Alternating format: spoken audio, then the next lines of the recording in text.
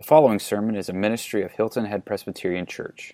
For more information, visit us online at hiltonheadpca.com. As we turn our attention to God's Word this morning, would you turn in your Bibles to Daniel chapter 4? And as you do that, let me tell you about my grandfather, about Papa Jim. Papa Jim loves to move. I'm not talking about exercise. I'm not talking about like getting up and going for a walk. I'm talking about him living in a house, being comfortable, having everything settled, place for everything and everything in its place, finding a different house or building a different house, packing up all his stuff, putting it on a truck, and moving. In the time that I can remember, he's lived in 9 different houses in the same city. This is not a man who finally has all his kids graduated and so he's going to downsize or build his dream house or needs to move for any kind of job transition. No, 9 houses in the same city, 3 of which are on the same street. Not like in the same neighborhood, not like he lived in 3 different houses in Hilton Head Plantation. The same street, just a different number on the front door.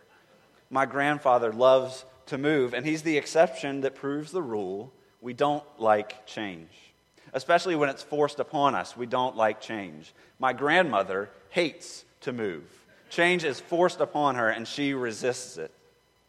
But any of us, whether it's starting a new job, moving, sending kids to college, changing schools, changing brands of toothpaste, it doesn't have to be a big thing. We hate change. And yet God comes to us and says we are desperately in need of change. He comes to us before we're redeemed, before we're converted, and says, you have a guilt problem. You have a sin problem that has resulted in guilt and wrath against you, and Christ deals with that on the cross. But he is so good that he doesn't stop there. He says, you still need to change. I still need to make you holy. I've declared you holy in justification, and now I'm going to make you holy. He sends his Spirit to sanctify us. But again, we don't like it. We don't naturally seek change. And we're going to look at a man this morning who didn't want to change, but who desperately needed to change. And we're going to see how God, by his grace, interrupts this man's life to effect the change that he so desperately needs. And the message is the same for us. Because we don't naturally seek change, because we don't naturally seek the way of holiness, we should welcome the Lord's interrupting grace in our lives. Follow along with me as I read Daniel chapter 4. King Nebuchadnezzar, to all peoples, nations, and languages that dwell in all the earth, peace be multiplied to you. It has seemed good to me to show the signs and wonders that the Most High God has done for me. How great are his signs, how mighty his wonders. His kingdom is an everlasting kingdom, and his dominion endures from generation to generation. I, Nebuchadnezzar, was at ease in my house and prospering in my palace. I saw a dream that made me afraid. As I lay in bed, the fancies and the visions of my head alarmed me. So I made a decree that all the wise men of Babylon should be brought before me, that they might make known to me the interpretation of the dream. Then the magicians, the enchanters, the Chaldeans, and the astrologers came in, and I told them the dream, but they could not make known to me its interpretation. At last Daniel came in before me, he who is named Belteshazzar after the name of my God, and in whom is the spirit of the holy gods. And I told him the dream, saying, O Belteshazzar, chief of the magicians, because I know that the spirit of the holy gods is in you, and that no mystery is too difficult for you, tell me the visions of my dream that I saw and their interpretation. The visions of my head as I lay in bed were these. I saw, and behold, a tree in the midst of the earth, and its height was great. The tree grew and became strong, and its top reached to heaven, and it was visible to the end of the whole earth. Its leaves were beautiful, and its fruit abundant, and in it was food for all. The beasts of the field found shade under it, and the birds of heaven lived in its branches, and all flesh was fed from it. I saw in the visions of my head as I lay in bed, and behold, a watcher, a holy one, came down from heaven. He proclaimed aloud and said thus, chop down the tree, lop off its branches, strip off its leaves, and scatter its fruit. Let the beasts flee from under it, and the birds from its branches. But leave the stump of its roots in the earth, bound with a band of iron and bronze amid the tender grass of the field. Let him be wet with the dew of heaven. Let his portion be with the beasts in the grass of the earth. Let his mind be changed from a man's, and let a beast's mind be given to him. And let 7 periods of time pass over him.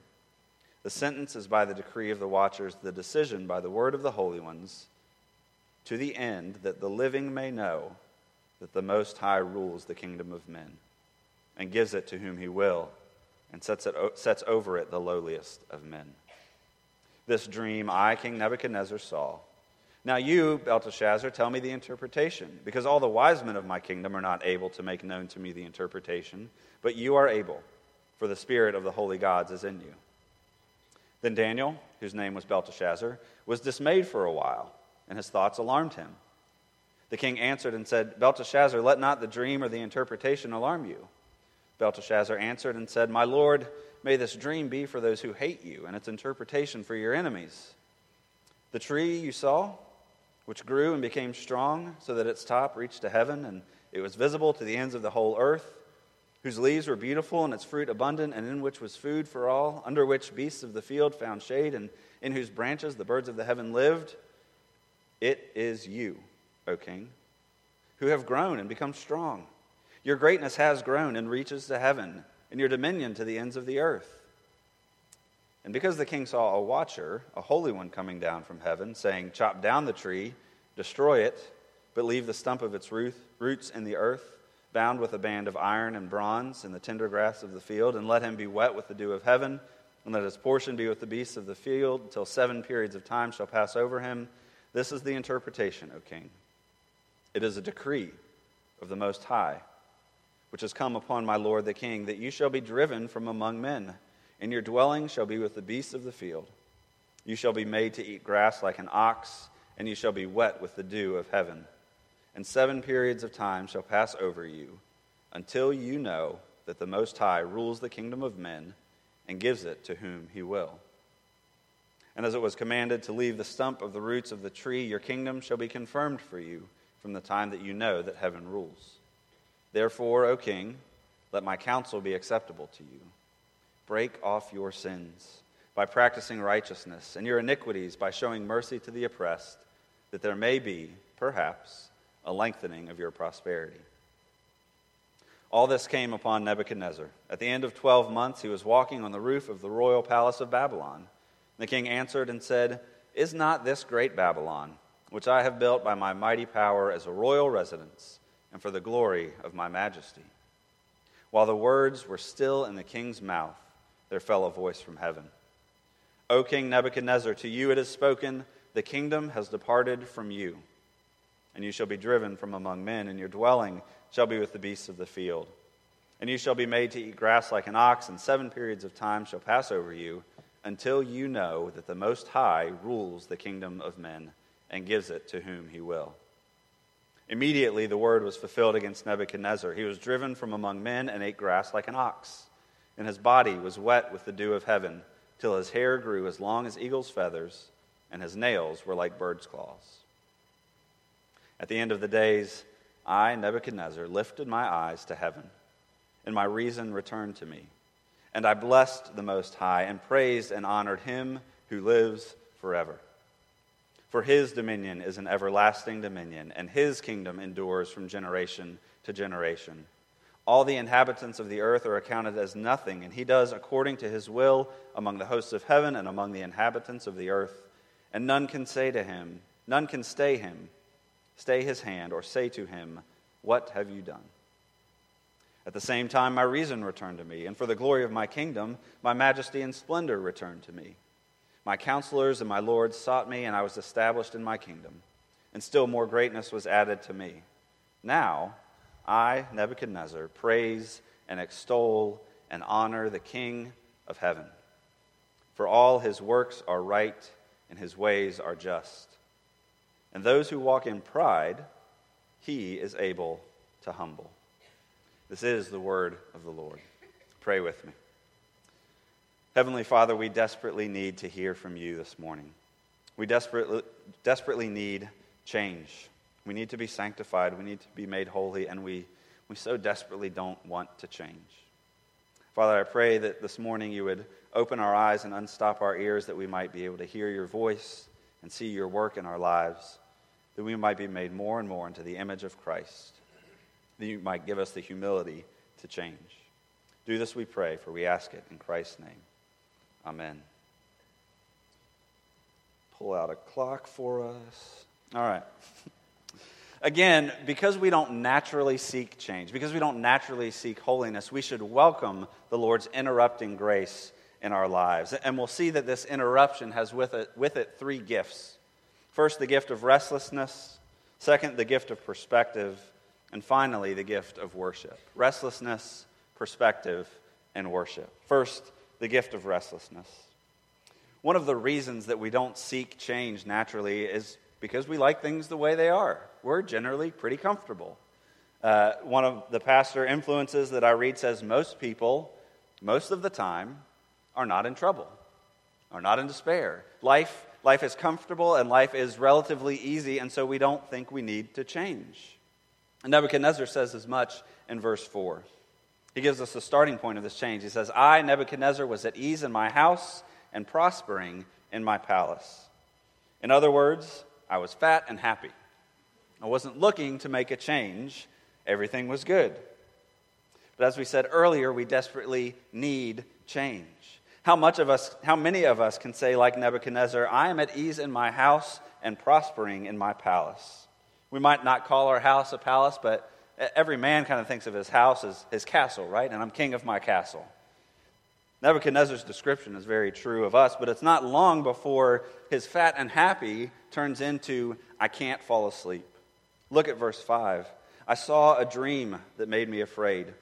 As I lay in my bed, the fancies and the visions of my head alarmed me. God gives Nebuchadnezzar the blessing of discomfort to wake him up from the distraction of his ease and prosperity. Nebuchadnezzar is sleepless, and we all know what this is like, don't we? Whether we can't fall asleep because we've got a big test tomorrow, got a big interview or presentation coming up, we've got to see my in-laws tomorrow, whatever it is, sometimes we just have trouble falling asleep. Or some of us wake up in the middle of the night and our minds start concocting these crazy scenarios of what if this and what if that, and we're not going to be able to live here, and we're going to have to live in a cave in the mountain, and we won't be able to put food on the table. And you wake up in the morning and say, how on earth did I get there? It seems reasonable in the dark of night. But whatever the case, we so desperately want to sleep, but our minds keep going. Nebuchadnezzar is troubled and can't sleep. And this is ironic because if there's one person in the entire world who should be able to get a good night's sleep, it's Nebuchadnezzar. Remember, he's the king of Babylon, and at this point in the world's history, Babylon is the only player on the stage. Like Nebuchadnezzar doesn't have to worry about foreign armies invading because there are no other foreign armies that can invade. He doesn't have to worry about getting fired in the morning because he's the king, and you can't fire the king. He doesn't have to worry about what he's going to eat because he has people cook for him. He has zero worries except for this dream. God gives him the blessing of discomfort in this dream to wake him up. And Nebuchadnezzar, he kind of knows what this dream is about, right? We read it the first time, and it's not hard to interpret it. Especially in Nebuchadnezzar's day, the tree was a common symbol of a ruler. And as the tree, as the ruler flourished, so the kingdom flourished. And so with that in his mind, there's no one else that this dream can describe. It reaches to heaven. It spreads over the whole earth. And Babylon was ruler over the known world. There was nowhere on earth that this kingdom didn't spread to. There was no one that wasn't nourished by Babylon. It was thriving. It was alive. It was a place of technological advancement, of research. It was a progressive city. But this tree is cut down. No wonder Nebuchadnezzar can't sleep. There's no one in the world that this dream could be about other than him, and it's a bad dream. The tree is cut down. Nebuchadnezzar is discomforted.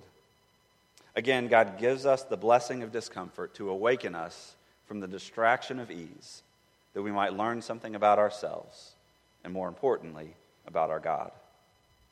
Paul says in 2 Corinthians, to keep me from becoming conceited because of the surpassing greatness of the revelations, a thorn was given me in the flesh. Paul says, I have this perpetual temptation to get a big head about the fact that God speaks to his church through me. So to counter that, God gave me the gift of a thorn in my flesh, a perpetual discomfort to remind me that my grace is sufficient for you, for my power is made perfect in weakness. How do we respond to discomfort? We don't like it, do we? Some of us avoid it. Some of us deny it. Some of us ignore it. Some of us try to sedate it. But I want to encourage you this morning to rejoice in discomfort. Listen to the words of James. Count it all joy, my brothers, when you meet trials, when you meet discomforts of various kinds. For you know that the testing of your faith produces endurance. And let endurance have its full effect, that you may be perfect and complete, lacking in nothing. James says, count it joy when you face discomfort, because God, through your discomfort, is making you perfect and complete, lacking in nothing. Where do we see discomfort in our lives? It takes many forms. It comes up in many ways. It can be as simple as physical pain that won't go away. It could be as complex as worry and anxiety over a child that has just gone to college, or how you're going to pay the college that the child has just gone to. It can be a broken down car, or a leaky water heater, or a thorn in your flesh, or sleepless nights. Discomfort can look like many different things, but God gives us this blessing to wake us up. He gives us the blessing of restlessness, the gift of restlessness, so that we might receive the gift of perspective. And this is our second point this morning, the gift of perspective. One of the things that discomfort does is forces us to seek help. It drives us to seek wisdom. A broken air conditioner in the low country in the summer will drive you to seek the wisdom of a repairman. A sleepless night over and over, like Nebuchadnezzar has, will drive him to seek the wisdom of Daniel. He calls for help, and he goes ultimately to the one who has proven to be a source of wisdom in the past, Daniel. He flatters him first in verse 18. He says, Daniel, I talked to all these other guys, and they're not as smart as you. They're not as insightful as you. They don't have the spirit of the holy gods in them like you do. So come on, Daniel, help me out. Tell me the dream. And he even tells him, he says, Daniel, I can tell that you're a little worried about this. I know it's not a good dream, so just give it to me straight. Don't let the dream or its interpretation trouble you. Just give it to me straight, Doc. And Daniel does. He says, Nebuchadnezzar, you're the tree, and you are going to be cut down. And he reminds him again of the interpretation in verse 25. Here's why. So that you may know that the Most High rules the kingdom of men and gives it to whom he will. 3 times in this chapter, that phrase is repeated, that verse is repeated, that Nebuchadnezzar may know that the Most High rules the kingdom of men. Nebuchadnezzar is literally the king of the earth, and he needs to learn, he needs to change, he needs to know that the Most High rules. In other words, Daniel says, your position is a gift, and it can be taken away. And Daniel goes a step further in verse 27. He's explained the dream. He's reminded him of what the dream means. And now he gives advice. And look at the boldness and courage of Daniel here. Because Nebuchadnezzar is the king of the world. And Daniel is a member of a disgraced, exiled people. A youth still in the king's palace. And he has the audacity to recommend a course of action to the king. He says in verse 27, O king, let my counsel be acceptable to you. Break off your sins by practicing righteousness. And he goes so far as to say that if you repent, it may be that God doesn't bring the discipline that he's promised. We see this other places in Scripture, that the warnings that God gives are to wake us up, to call us to repentance, and that if we do repent, that God will delay, that God will remove his promised discipline from us. Basically, Daniel gives him the gospel. He says, my God forgives sin. If you will repent, if you will turn from your ways and submit to him, it doesn't have to happen this way. This discipline doesn't have to come. Nebuchadnezzar receives the blessing of wisdom through Daniel. Proverbs tells us that faithful are the wounds of a friend, but profuse are the kisses of an enemy. The psalmist says, "Let a righteous man strike me. It is a kindness. Let him rebuke me. It is oil for my head." Daniel has the courage to look at Nebuchadnezzar and say, "Repent. Believe in the gospel." The wounds of a friend are a gift. Do you have a friend like that? Are you a friend like that? We desperately need friends like this. We desperately need one another in the Christian life to remind us of the gospel, to remind us that God forgives sins, and to call us to repent of those sins. So who have you invited into your life and given permission to speak honestly, to give it to me straight, Doc? Yes, to do it lovingly and gently and restoringly, but honestly. And who have you been invited to do that for, and where do you need the courage to speak into someone else's life with that kind of honesty and gentleness and restoring spirit? We desperately need to be reminded of and to remind one another of the gospel. Nebuchadnezzar is given this gift. He's proclaimed, the gospel is proclaimed to him by Daniel, but he can't hear it because Nebuchadnezzar's distracted by his pride. Do you catch what we're told after Daniel gives his advice? In verse 29, we have this little almost throwaway phrase, at the end of 12 months, 1 year later, no change has happened.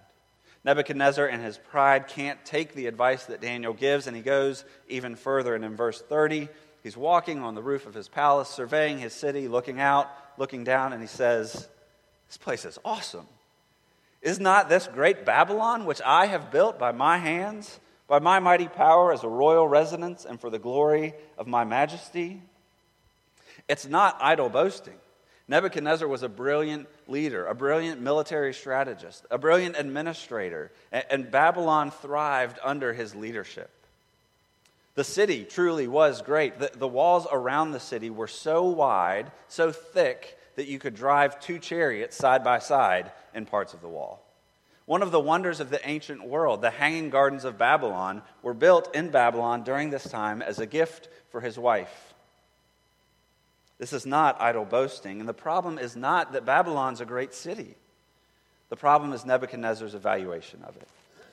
He says, "Is not this great Babylon which I have built by my mighty power as a royal residence and for the glory of my majesty?"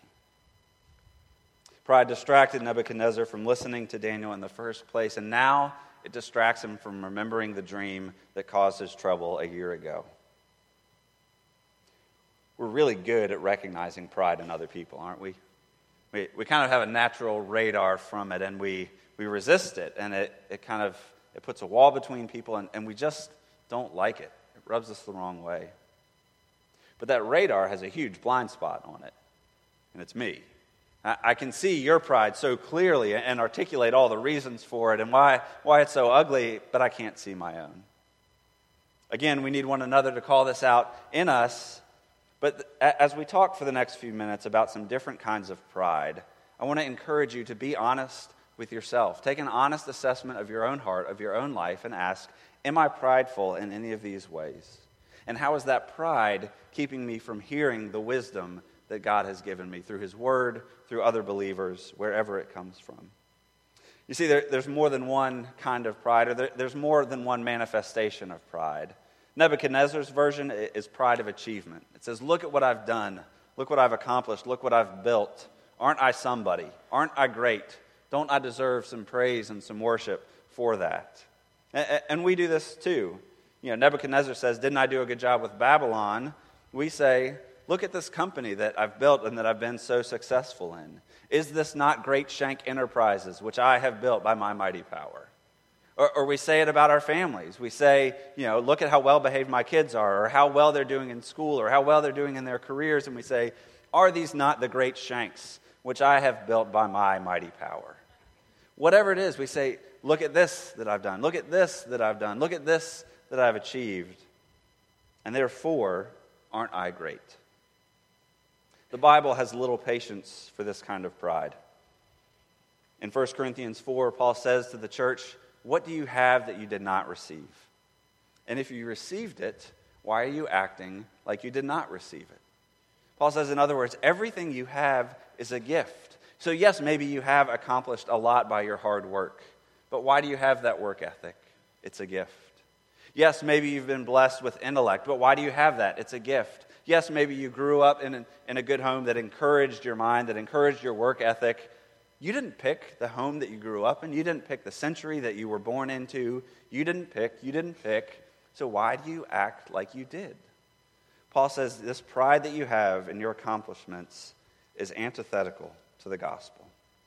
But that's not the only kind of pride we can have. There's this pride of accomplishment. There's also a moral pride, where we pick some kind of moral standard and look at our alignment with that and say, therefore, I'm a good person. You know, we do this in the church. We say, here's biblical Christianity. I have my quiet times. I tithe. I don't watch those kinds of movies, so I'm a good person. But this happens just as frequently outside of the church or with our hobbies or other pursuits. You know, if the moral high ground is environmentalism, then we're going to be proud of the fact that we drive a Prius. Whatever your moral standard is, if you say, I meet up with that, then you say, I'm somebody. I'm good. I'm a good person. The Bible has little patience for that kind of pride as well. In Luke chapter 18, Jesus tells a parable about two men who went to worship, a Pharisee and a tax collector.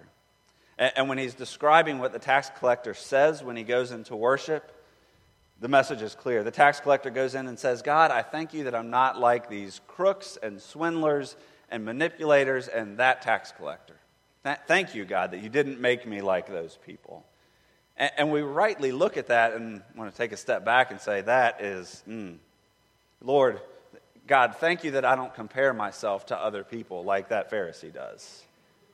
Right? We're Pharisaical when it comes to our evaluation of Pharisees. God says this kind of pride is against the gospel. There are all other kinds of pride as well. Pride of pedigree, of the family that we're from or the school that we've gone to. Pride of doctrine, that we know the truth and the right truth, and we can point out where everybody else is wrong because it's important that I be right and you be wrong. We can get a pride about the fact that we don't care about doctrine. You know, I don't want to worry myself about all those divisive things, and so I'm just going to pridefully stay back from this debate. We have pride of independence. I don't need you. I don't need the church. I'm good on my own. All these different kinds of pride have something in common. They all drive us to a point where we say, I deserve it. Whether we're citing our achievements, our moral accomplishments, our pedigree, our right doctrine, our effort, whatever it is, pride leads us to say, I've earned it. I've worked hard, therefore you owe me. I've deserved it, and you're wrong to keep it from me. The it that we've deserved might be different for different people. It might be comfort. It might be material prosperity. It might be the praise of others. It might be any number of things. But pride turns everything that we have into our due, into our wages, into our accomplishments. And this is where humility and pride are so contrasted, and why humility is so beautiful. Because pride says, I've done X, therefore I deserve Y. Or false humility, that's really just a different version of pride, says, I haven't done X, therefore I won't accept Y, because I have to earn it. Humility gets rid of that whole merit equation altogether. It says, no, that system doesn't work. Whether or not I've done X, it doesn't mean that I deserve or don't deserve Y. Like, of course I don't deserve it. God has no reason in me to bless me, but look at all these blessings coming my way anyway. God has no reason to give me a gift, and yet he just keeps on giving. Because pride is not clinging to our own works, because it's not holding on to what I've done, it walks through life with open hands, offering nothing because it knows it has nothing to offer, and receiving all things as a gift. This is what makes humility beautiful, that it receives as a gift. And this is why joy and humility go hand in hand. Because if you're receiving things as a gift, you can actually enjoy them. If they're your wages, you're allowed to say, it's not good enough, or I need some more. But if it's a gift, you can actually enjoy it. Nebuchadnezzar is given this blessing of wisdom, but he can't see it. because he's distracted by his pride. And that leads to this last aspect of the gift of perspective, the blessing of discipline. As my grandmother would say, you didn't listen, so now you have to feel. God gives Nebuchadnezzar the blessing of discipline. Verse 31 says, while the words were still in the king's mouth. Nebuchadnezzar hasn't even finished his sentence, and God says, that's it. Here's the promised discipline. Nebuchadnezzar's kingdom and greatness and sanity are removed from him, and he is removed from men, and he's out in the field eating grass like an ox. The tree is cut down. And for 7 times, that probably means months or seasons, so 6 months, a year and a half, something like that. Nebuchadnezzar's out in the wild, out of his mind, disciplined for his sin. And it's a blessing. It's a blessing because this discipline comes from a loving God. We don't like discipline, do we? I mean, we don't naturally seek change. We don't like discomfort. We certainly don't like to be disciplined. But the author of Hebrews tells us in chapter 12 that in the midst of discipline, you can know for sure that at least one thing is true, that God loves you. Because God disciplines the one he loves. If God didn't love you, he would let you go your merry way and destroy yourself in your sin. But because God loves you, he's so gracious to give us the wake-up calls of discomfort that we might be drawn back. But if we won't listen to that, he'll give us the rod of discipline and drag us back to himself because God loves you. So are you experiencing the weight of discipline in your life right now? Rejoice in the midst of it because it's proof that God loves you, that his Spirit is at work in you. Even in the midst of this discipline, God is merciful. This discipline doesn't last forever. We see that Nebuchadnezzar is restored. This discipline is not punitive. It's not punishment or judgment for sin. That fell on Christ. It's to bring us home. The tree is cut down, but it's not uprooted. And even more, in the midst of discipline, God wraps these bands of iron and bronze around Nebuchadnezzar to protect the stump, to hold it together, to keep it whole and healthy for such a time as it will be reborn, as it will grow again. Nebuchadnezzar receives the gift of new perspective. He won't listen to the wisdom of Daniel because he's distracted by his pride, and so God gives him the blessing of discipline. And that leads us to our third and final aspect of this gift this morning, this gift of God's interrupting grace, and that's the gift of worship. You see, we worship a God who restores. Nebuchadnezzar's kingdom and his sanity are returned to him. He's brought back, and his kingdom is made even greater than it was before. We worship a God who restores, and we worship a God who reigns. Look again at Nebuchadnezzar's song in verses 34 and 35. He says, his dominion is an everlasting dominion. His kingdom endures from generation to generation. And down in 37, now I, Nebuchadnezzar, praise and extol and honor the King of heaven, for all his works are right and his ways are just. We worship a God who restores, and we worship a God who reigns. Nebuchadnezzar has finally learned the lesson. The Most High rules, and he gives and takes away. He gives the gift of worship. And worship changes us. Worship interrupts our lives because it calls us out of ourselves. It calls us to take our eyes off of my life and my kingdom and my worries and my problems and puts them on Christ. Because this is ultimately how we're changed. We're not changed by our own effort. We're not changed. You don't become humble by really bearing down and saying, all right, I'm going to be humble and I'm going to work really hard about being humble.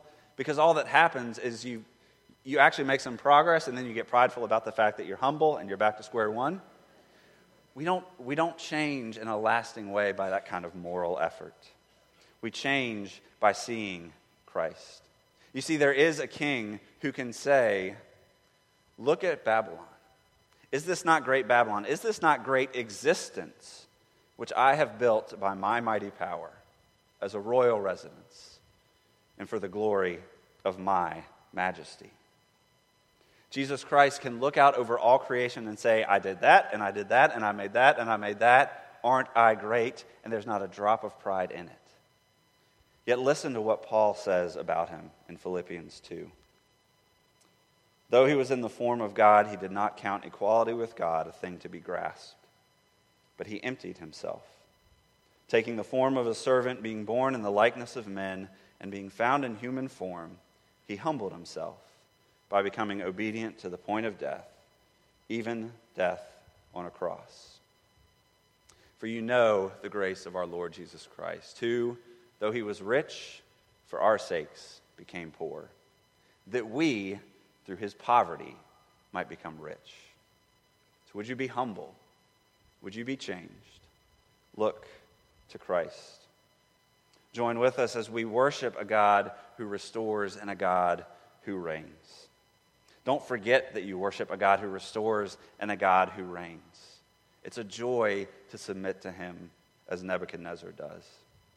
This is the last word that we get about Nebuchadnezzar in the book of Daniel. Next week we'll see Belshazzar. Daniel is Belteshazzar, and he's going to be at Belshazzar's feast. They're two different people, and yes, it's confusing. Daniel chapter 6, we get into Darius and the lion's den. But we don't see Nebuchadnezzar anymore. But look at the progression that Nebuchadnezzar has made throughout the book. He's introduced in chapter 1 as the destroyer of Jerusalem, the enemy of God's people. He brings young men into exile. We saw just last week that he literally throws people into a furnace that don't do what he says. But here, he's changed.